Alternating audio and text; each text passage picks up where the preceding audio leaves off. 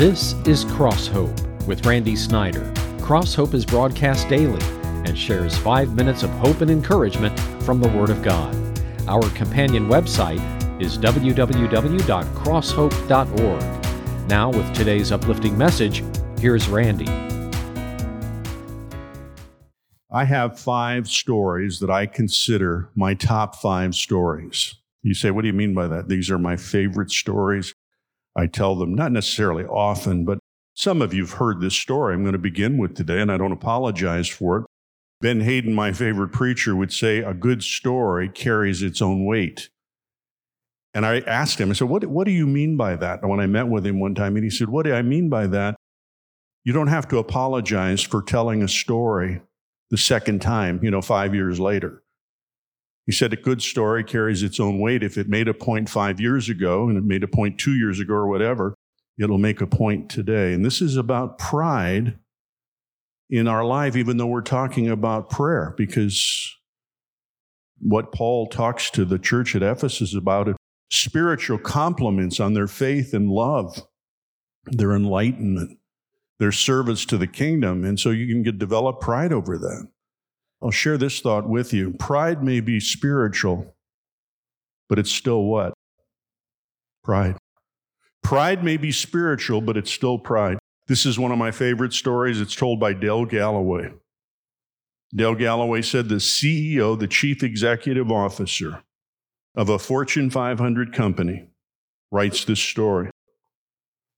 The CEO of this company and his wife were driving down an isolated highway one night. He noticed the gas gauge showed empty. Finding an out-of-the-way gas station, they stopped to fill up. The CEO went to the restroom inside the station. When he returned, he noticed that his wife had not only gotten out of the car, she was in an animated conversation with the gas attendant. They were having this great conversation, laughing together, and he thought very friendly with one another. He didn't say a word to his wife. He got back in the car, she got back in, and when the couple resumed their trip, he said to her, "Did you know that guy?" And she said, "I did. We went to high school together, ironically, and I recognized him or he recognized me, and we were just reminiscing over the old days."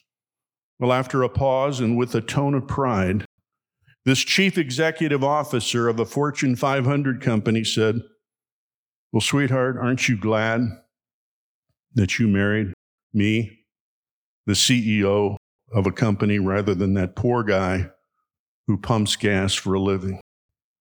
She answered with a pride that matched his. "If I had married him, he'd be the CEO, and you'd be pumping gas." One pride matched the other. She had as much pride as he did. Pride is a great temptation for Christian people like you and like me. It really can be. And that's why today, as we talk about prayer, that can involve pride. Pride can be spiritual, but it's still pride. We're in Ephesians 1, the first chapter of a book we started last week. We're at verse 15 today, and I'm going to read a few verses, and then we're going to stop. Verse 15 through 18 right now, and then we'll pick it up later. "For this reason, ever since I heard about your faith in the Lord Jesus and your love for all God's people, I have not stopped giving thanks for you, remembering you in my prayers. I keep asking that the God of our Lord Jesus Christ, the glorious Father, may give you the spirit of wisdom and revelation so that you may know him better. I pray that the eyes of your heart may be enlightened in order that you may know the hope to which he has called you, the riches of his glorious inheritance in his holy people."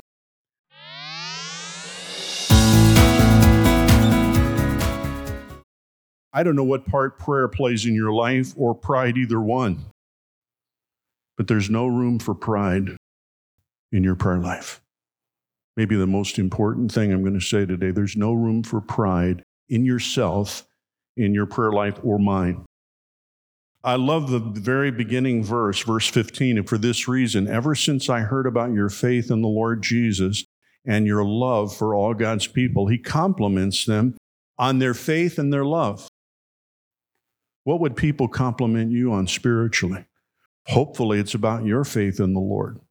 Hopefully it's about your love. If you're a parent, I hope that one of the things you pray for your children, God help him.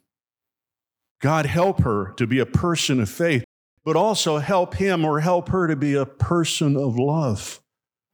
You see, it doesn't matter how much faith you have if you're not a person of love.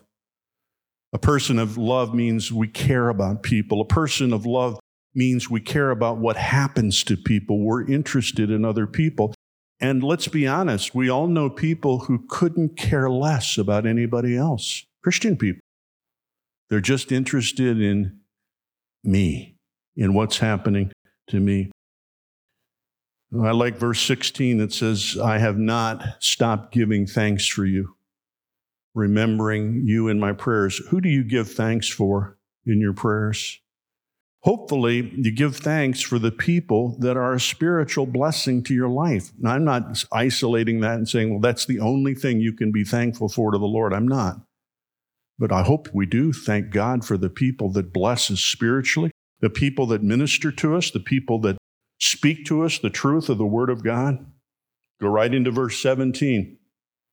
I keep asking that the God of our Lord Jesus Christ, the glorious Father, may give you a spirit of wisdom and revelation so that you may know him better. Let's stop right there. I know parents who pray for their children to be successful. Nothing wrong with it. I know parents who pray for their children to get a good education and Lord help them to succeed in their education. Nothing wrong with that. But keeping that verse in mind, do you pray for your children that God will give them a spirit of wisdom and revelation so they may know him better? The object isn't to be religious. The object is to get to know him better, the Lord. The object is not to just be some spiritual being, but to get to know the Lord better. And I hope that as a parent, that's what you do. You try to pray for your children to become spiritual beings. They have a spirit of wisdom. Wisdom means seeing life from God's point of view. Did you ever hear that before? Wisdom is seeing life from God's point of view. I know that when my dad became a Christian as an adult, he told me this several times over the years. He said, I looked at you children differently. Talking about my sister and myself, the two of us who were the oldest. He said, when I became a Christian, I looked at my family differently. I looked at you children differently. Why? Because God had given him wisdom and a spirit of revelation and enlightenment that he didn't have before. And he looked at his family differently. Tell me this privately, in your heart. What do you look at differently now because of Christ in your life? May I give you some suggestions? You're going to look at your money differently when you're a believer in Jesus Christ. You're going to look at your house differently when you're a believer in Jesus Christ. You're going to look at the automobiles differently. Why? Everything takes on a whole new meaning when Jesus Christ is the Lord of your life.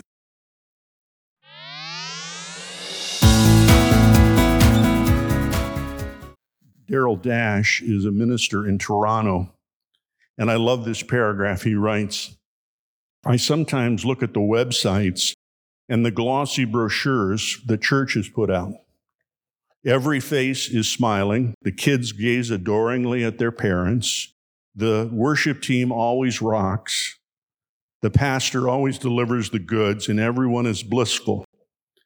But we all know the reality. People's lives are messy. People's lives have problems. People's lives have disappointments. People's lives have illness. People's lives have complications. You know whose life has all those? Yours and mine. Because that's the nature of life. We have complications and problems and misunderstandings. And yet, isn't it great that Paul could look at the church at Ephesus and say, you people have a spirit of love. You people have a spirit of love in your church, and I hear about your faith in the Lord. Daryl Dash, who I quoted earlier from Toronto, He said there are two types of relationships we have. One is transactional. He said, I went to a donut store the other day in Canada. Where did he go? Not Dunkin' Donuts. Tim Hortons. Somebody said it. I know where you hang out. No, I'm a Tim Hortons fan as well. He said, I went to Tim Hortons yesterday. When I go to order and the cashier smiles at me and asks how she can help me, he said, I understand she really doesn't want to have a relationship with me. I don't say, what I really can use is some help with a decision I've been trying to make. Do you have the time to do that? She's going to look at me and say, what type of donut do you want, pal? What type of donut do you want? That's a transactional relationship. She's not really interested in me. She just wants to give me something, a product in exchange for something else called money. But there's a different kind of relationship. And it's what we have with the Lord. It's personal. It's a relationship that you have with your spouse if you're married. It's a relationship you have with your children if you're a parent, or grandchildren if you're a grandparent. It's personal. It's not just transactional. You give me something and I'll give you something back. It's based in relationship and love. And that's the kind of relationship we have in the body of Christ, and it's the kind of relationship we have with the Lord. In verse 18, I'll just refer to it. He brings up a word of enlighten or enlightenment. You know, in this culture we live in, it's kind of new age term. Our thinking has been reframed because of the Savior. Everything changes in a man's life or a woman's life, including their thinking, because of Jesus Christ. He doesn't change some things in your life. He changes everything. Did you get that? The Lord's not interested in changing a few things and, making you a little better and massaging your ego here and taking care of this here. He changes you from within. And we've been called to a hope, and we're enlightened because we have a new way of thinking. What kind of relationships do you have in your life? Some people are more transactional even with their family. Here's a transactional relationship. If you do what I want, I'll leave you alone. That's one way of looking at it. If you do what I want, I'll give you this. I'll give you some money. If you do what I want, I will bless you in some way. And that's not the relationship we have with the Lord God Almighty. It's personal.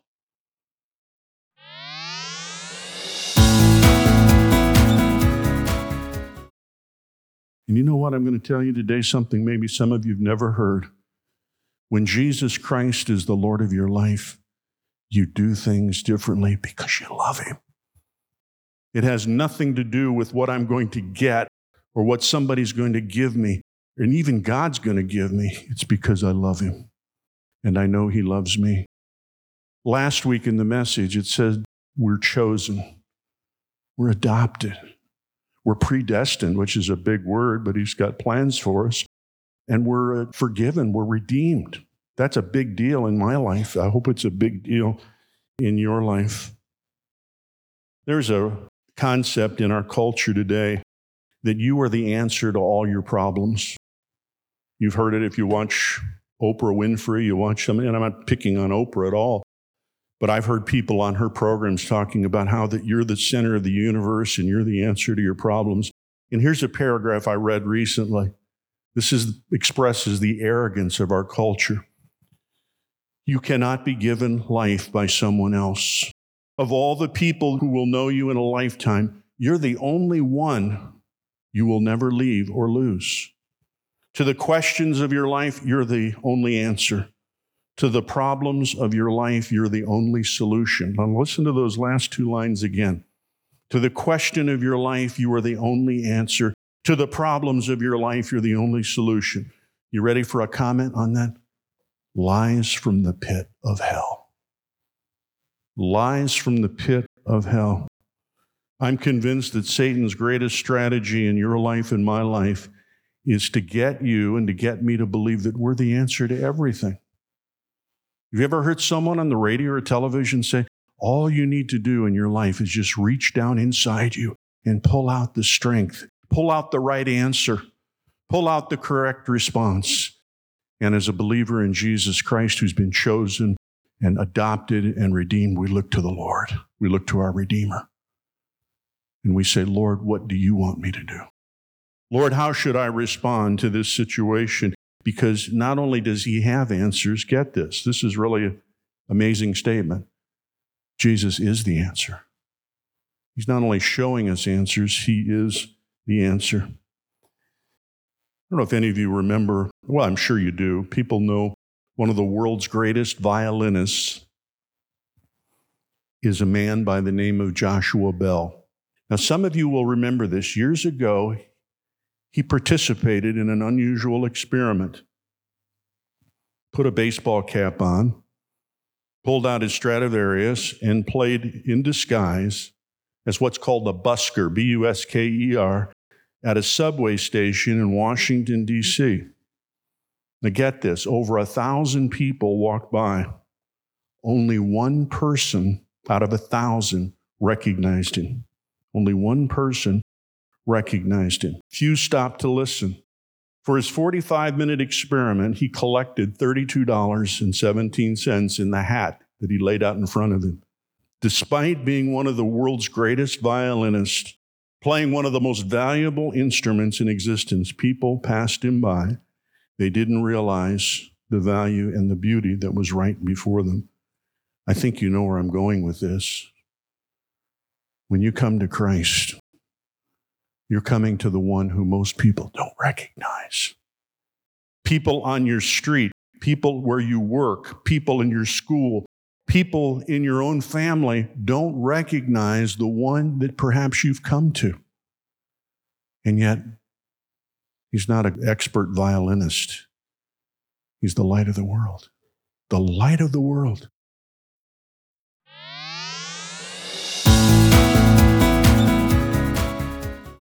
I want to leave you with this. The life change that can happen. Jeff Williams said that I have a friend who has been sober now for 25 years. He thinks that Alcoholics Anonymous is a good thing, except how they introduce themselves. He is adamant that he is not an alcoholic, even though he has been. That's not his identity. He says, my identity is as a child of God who struggled with alcohol. There's a big difference. And Jeff says this in 2020, let's lean into our identities as blood-bought heirs of the Most High King. He's absolutely right. Whether we're an alcoholic or not is not the issue ultimately. It's that we're a child of the King. Whether you're a success or a failure at work is not the point. It's if you're a child of the King. Whether you're an A student or a C student, scholarship, expert in math or whatever, doesn't matter. What matters is, are you a child of the King? And that's what I want you to go home with today. What matters ultimately in your life, when you take your last breath, what matters is, was Jesus the Lord of his life? Was Jesus the Lord of her life? I'm around death and dying a lot as a minister, comparatively speaking. That doesn't mean I'm an expert or anything. But I'm with people who are near death, and I pray with people every week who are maybe weeks, months away from death, and could include all of us. I'm not so arrogant to think that I'm going to be here forever. I don't have that attitude at all. I'm grateful for every day the Lord's given me, every day as a gift. But what matters is this. The older I get, the more I think, wouldn't this person's life be different if he believed in Jesus? Wouldn't her life be different if she actually acknowledged the lordship of Christ? And the answer to those questions, yeah, it would be. Jesus doesn't change you a little. He changes everything. Would you go home with that? He doesn't change a few things. He changes everything. Your past, your present, and your future. It's all connected to the one who said, I am the way, the truth, and the life. Do you realize how arrogant that statement is if it's not true? To say, I am the way, the truth, and the life. If I said that, you'd say, get off the stage here, pal. Just go out in the hall and keep walking. There's a door back there. Keep walking out the door, and you'd have every right to say that. I'm not the way in my own life, let alone anybody else's life. I'm not the truth in my life ultimately as much as the Lord is, and certainly not the way, the truth, and the life in anybody's life. But Jesus is, and that's who we call you to today in 2020. Accept him, live for him, and believe him, and obey him. Let's pray together. Lord, thank you for the word today from Ephesians 1 about prayer. Paul prays for the church at Ephesus, and he's so grateful for the faith and love that he sees, and I hope that's what the Lord sees in us. And people see faith and love in us, not success or achievement or determination or other things that are good things, but that hopefully people see faith, hope, and love in our lives. Bless this decision time, this Sunday in October in 2020 is our prayer. In Jesus' name we pray. Amen. God bless you. Well, in the moments we have left on Cross Hope today, I hope you realize that Christ just isn't an alternative to your life in 2020. He is life. He claims to be the way, the truth, and the life. If that statement is true, there's nothing more important than knowing the one who is the way, the truth, and the life. His name is Jesus. Crosshope.org.